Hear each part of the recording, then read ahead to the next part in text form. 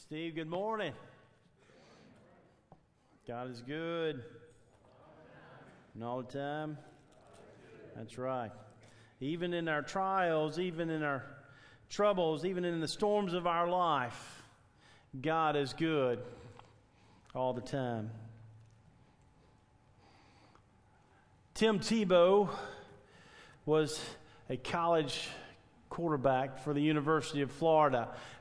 Joey and I actually had the opportunity to meet him and to see him years when he was a sophomore in high school, as we were attending First Baptist Jacksonville and the pastors' conference that we used to go to every year.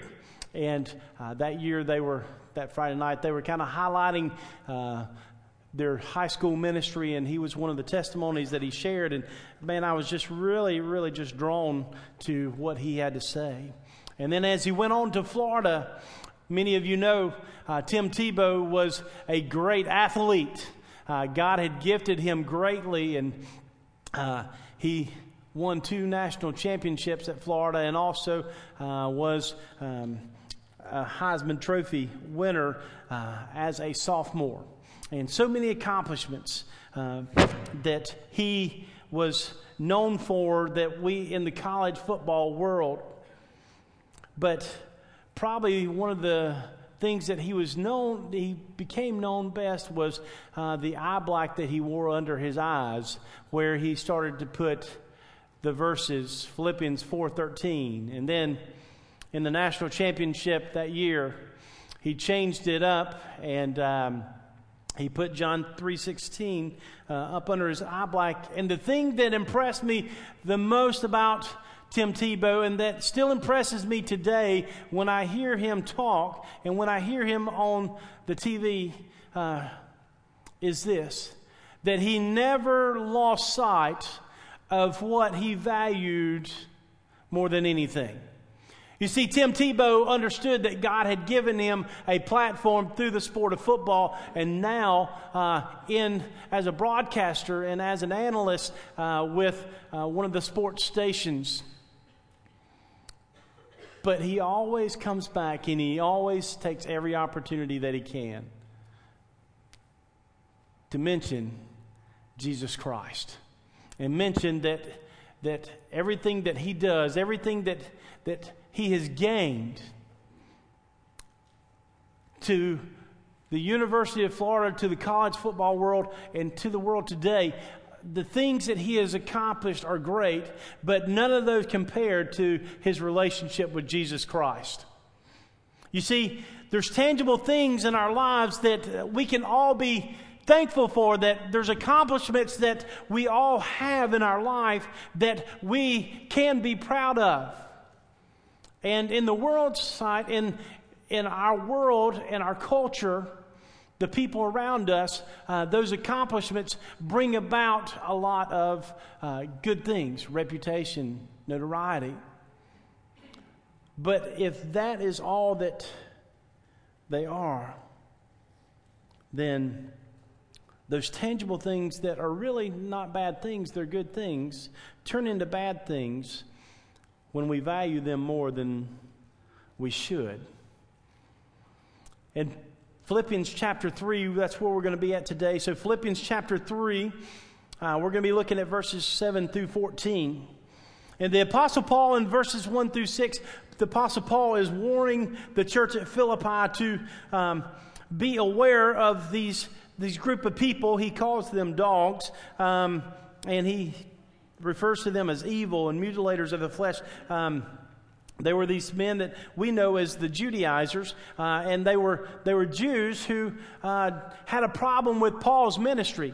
They had a problem with what Paul was doing, and because they thought that in order to be saved, that the Gentiles that were coming to faith in Jesus Christ needed to be circumcised. And so they were going about, and they were following Paul around, and they were trying to discount his ministry.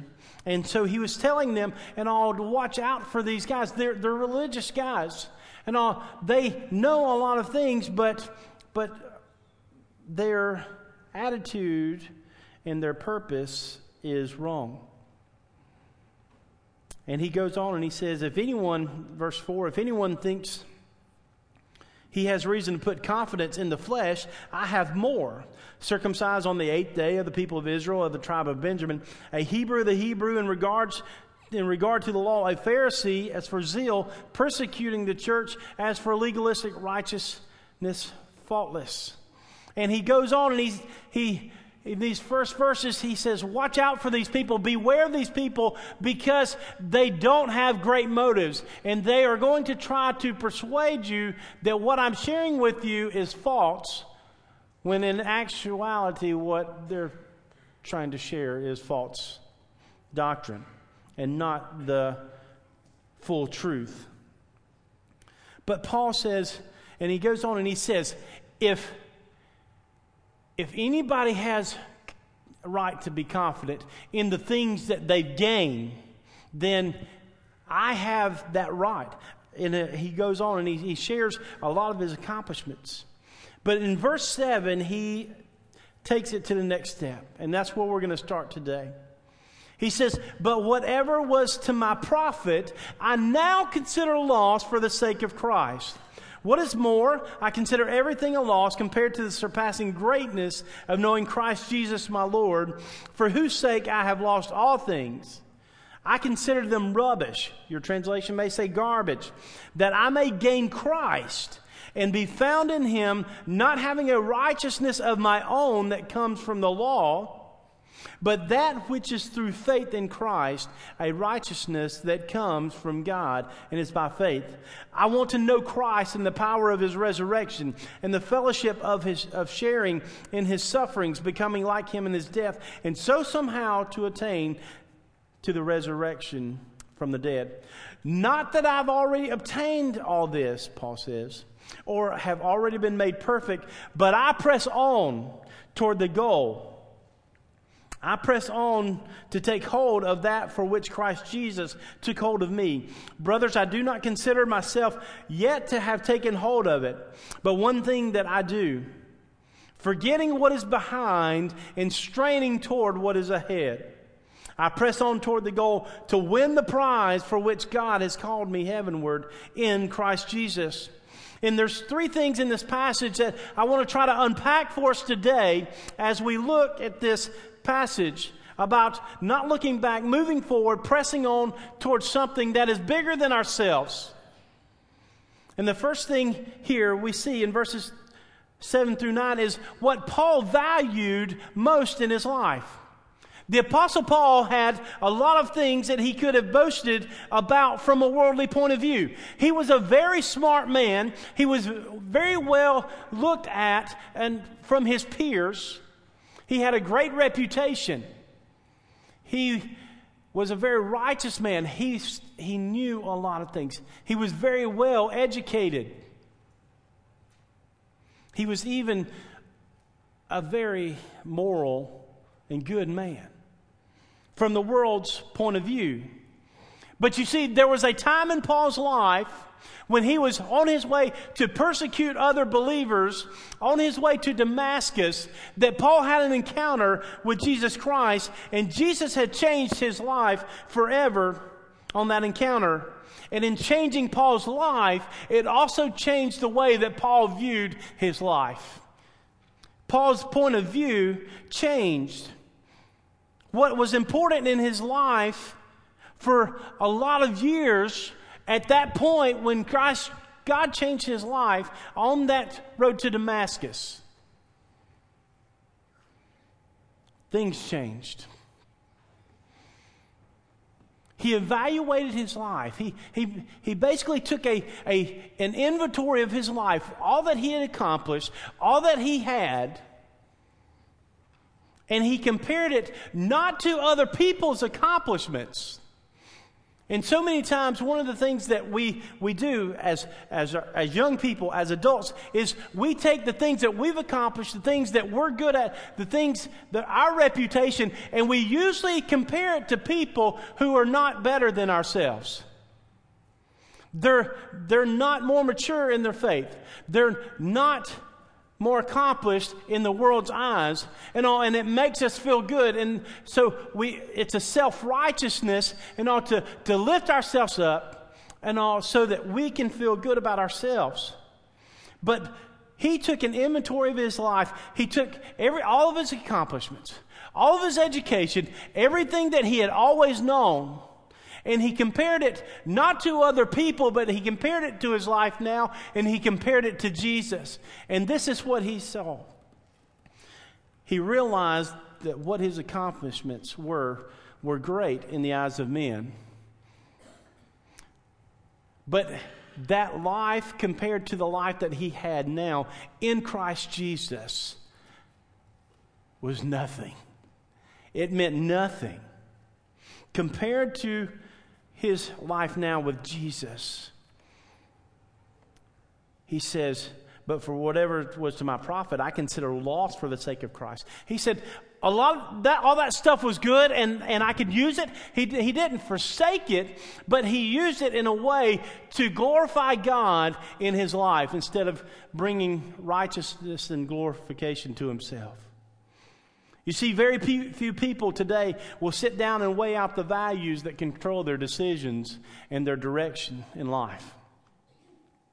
How many times have you sat down yourself and you weighed out how the things that you value and how they control your decisions that you make every day,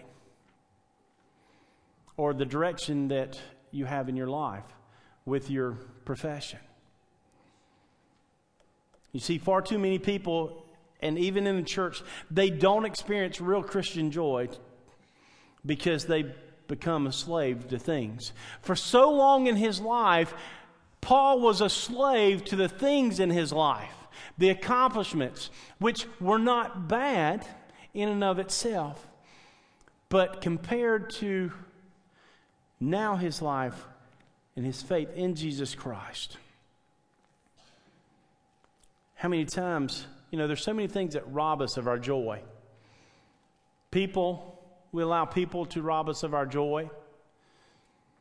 We allow things to rob us of our joy. You see, the accumulation of things and the things that we possess are not the things that bring us true, lasting joy. That only comes through a relationship with Jesus Christ.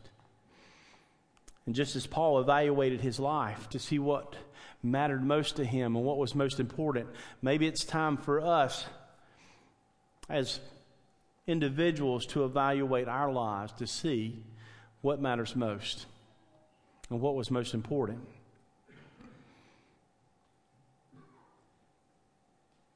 Paul had a lot of things going for him before he came to faith in Jesus Christ in the eyes of men. He was well respected. He had just enough morality to keep him from getting in trouble. But as Warren Wiersbe said, he didn't have enough righteousness to keep him from getting to heaven. He had just enough morality to keep him out of trouble, but he didn't have enough righteousness to keep him or to get him to heaven. Why? Because that righteousness can only come through a relationship with Jesus Christ. So we see the thing that Paul valued most in his life. He valued his relationship with Jesus Christ more than anything that he had ever accomplished. It mattered most to him, to the point that he says, I consider it rubbish that I may gain Christ and be found in him, not having a righteousness of his own, but having a righteousness that is by faith in Jesus Christ. There was a time where Paul understood that all the righteousness that he had in his life, but he was still spiritually bankrupt. And the only way that could change was when God imputed Christ's righteousness in his life.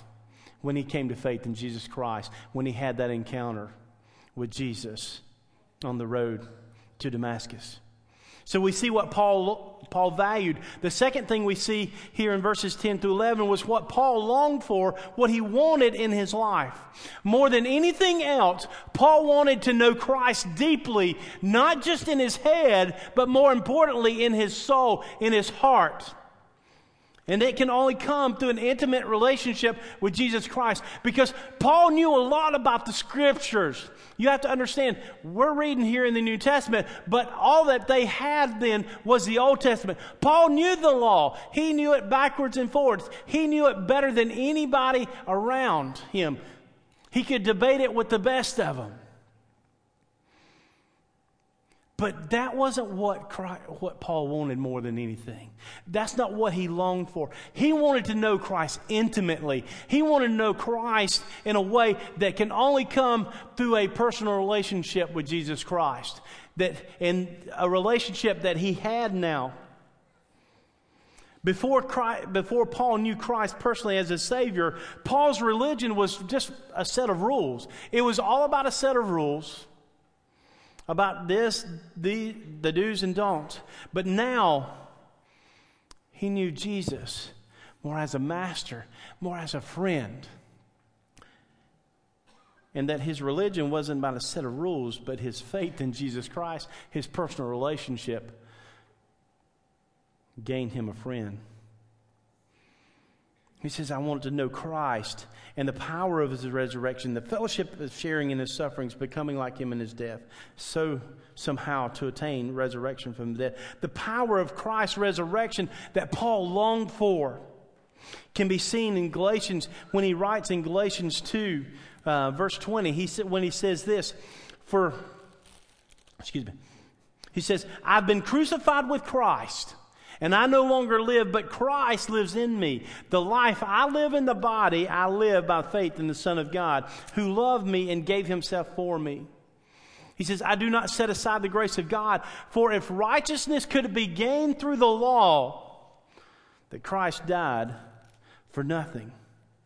Paul understood the power. He was starting to understand. He was starting to see, to glimpse the power of Christ's resurrection and the importance of that in a believer's life. He shares this with the Ephesians in Ephesians chapter 3. He says this, I ask you, therefore, do not to be discouraged because of my sufferings, which are your glory. For this reason I kneel before the Father, for whom his whole family in heaven and on earth derives. I pray that out of his glorious riches he may strengthen you with power through his Spirit in your inner being, so that Christ may dwell in your hearts through faith.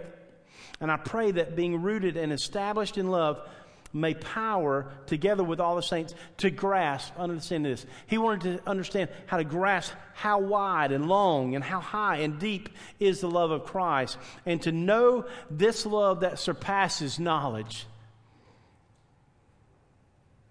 that you may be filled to the measure of all the fullness of God. Now to him who is able to do immeasurably more than all that we can ask or imagine, according to his power that is at work within us. Paul understood the power of Christ's resurrection. Now he was able to experience on a daily basis. And it was continuing to change him. It was continuing to give him courage and continuing to give him boldness. To continue to share the gospel even when people didn't want him to. Even to people that they didn't want him to share with.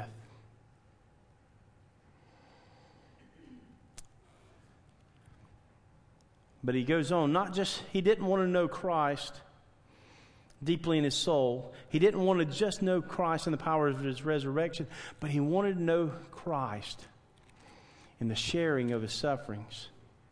Paul, once the great persecutor of the church, learned what it meant to be persecuted.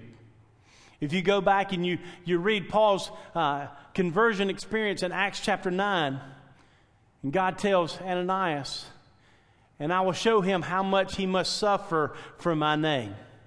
And we know throughout the Scriptures how much Paul suffered for the sake of Christ.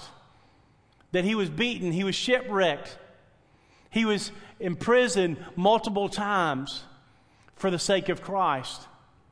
But when Paul did an inventory of his life, and he says, all right, all of this is going on, but hey, you know what? It's worth it to me. All that I go through, all that I know, all the suffering that I've gone through, all the suffering that I will ever go through is worth it, and all because of Jesus Christ.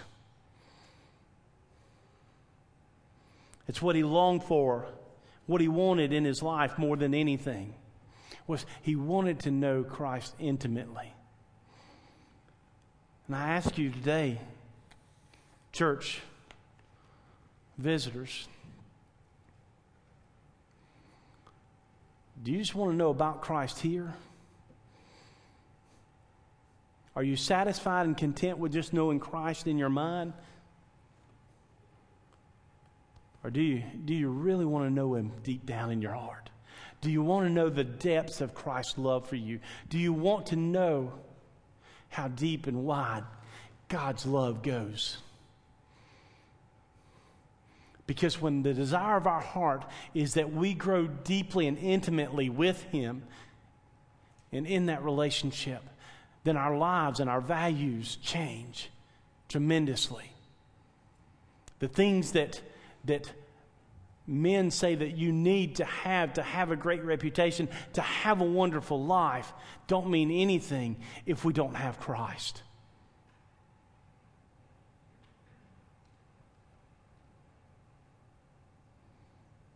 It says, do you want to know Christ to the point where you have to suffer, and you suffer for the name of Christ?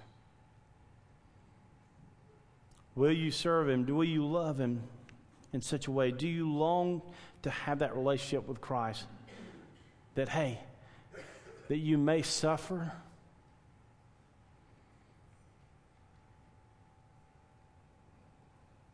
And is it worth it? Paul said it was worth it. Which brings us to our third thing. We see that what Paul's outlook was in his life. What Paul looked forward to in his life in verses 12 through 14. He said, I'm going to read it again. Not that I've already obtained it or have been made perfect, but I press on to take hold of that for which Christ Jesus took hold of me. Brothers, I don't consider myself yet to have taken hold of it, but one thing I do, forgetting what is behind and straining toward what is ahead, I press on toward the goal to win the prize for which Christ, God has called me heavenward in Christ Jesus. Paul realized that even where he was in his faith at this point, he had not obtained perfection yet. He still had a long way to go. But it wasn't going to stop him from continuing to share what he already knew. And that was that the gospel of Jesus Christ has the power to change anyone's life who will come to faith in Christ. He looked forward to that day when he would receive his reward. And he wasn't looking back either. So many times we as believers in Christ, we as just people, we tend to allow Satan to help us to look back and cause us to look back on where all of our failures and all the times that we've fallen. And it keeps us from being all that Christ wants us to be, and from sharing with everyone that Christ wants us to share with.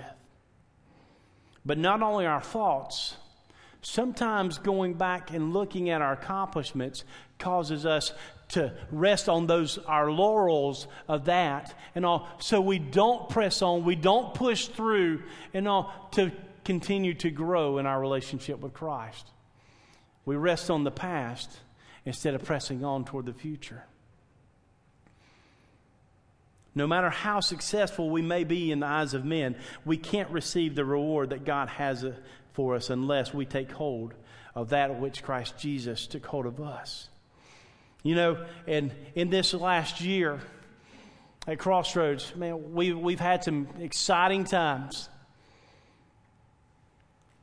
And we've seen a lot of people this last year. If we want to look at previous years, we've seen a lot of people come to faith in Jesus Christ to go through the waters of baptism.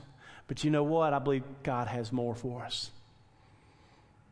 And if we rest if we become content and satisfied where we're at now, we will never press forward and be the church that God wants us to be and has placed us to be in this community. So we press forward. We enjoy the goodness of God in the past, but we don't look back and we don't rest on it. We look forward. Why? Because there are still lives in this community who've yet to place their faith in Jesus Christ. There are lives in this community. There's people in this community who still need to know the power of the resurrection of Jesus Christ. There's still people who need to know that there's hope for their life, that they don't have to take their life. They don't have to drown their life in substance abuse. But there's hope for all of that, and His name is Jesus. And we have Him in our hearts. And God wants us to do everything that we can to allow God to use us to reach this community. Next week's an exciting week. It's an exciting day in the life of our church as we take the next step in being the church that God has placed us to be here in this community under our new leadership with Pastor Jack. So I ask you, what do you long for in your life? What do you value most in your life? What do you look forward to most in your life? Everything that Paul looked forward to after his conversion with Christ was all about a spiritual mind and not a worldly mind. Not only did he look forward to seeing other people come to faith in Jesus Christ, but he looked forward to the prize that he would gain one day when he met Christ. Today, Crossroads, let's not look back. Let's press forward. Let's put the pedal to the metal. And let's go and give all that we can, all that we are, so that others will know the hope that we know in the relationship of Jesus Christ. Let's pray. Father, thank you for today. Lord, I thank you for this time of worship. Lord, I thank you for your word. I thank you for the challenge that it has given us today. Lord, I thank you for the encouragement that it has been to some folks in here today. So, Father, today I pray that during this time of response, Lord, if there's a decision that we need to make, if, Lord, your Spirit is moving in our hearts to make a decision or to get right with you or to simply just give our lives to you for the very first time, Lord, I pray that we would do that in complete surrender and full obedience to the greatness of the God who loves us and gave His Son to die for us on the cross. In your name we pray. Amen. As Steve leads us and all, this is a time of response for us to respond to the Word of God. How has God spoken to you today? And if He's leading you to respond in any way possible. Maybe you want to come and you've got people in your life, that one person that you've just been praying for, that you've been loving on. And yet you've had some gospel conversations with them, but yet they've not trusted Jesus with their life. You just got a burden, you want to pray for them. And you come down to the altar, I'd love to pray with you. Maybe today, your next step in obedience is this. You're saved, you're a believer, but you've never followed up in believer's baptism. Maybe today your decision is that you want to become a part of this fellowship and be a part of what God is getting ready to do in a huge, huge way. Let's stand. You respond as we sing.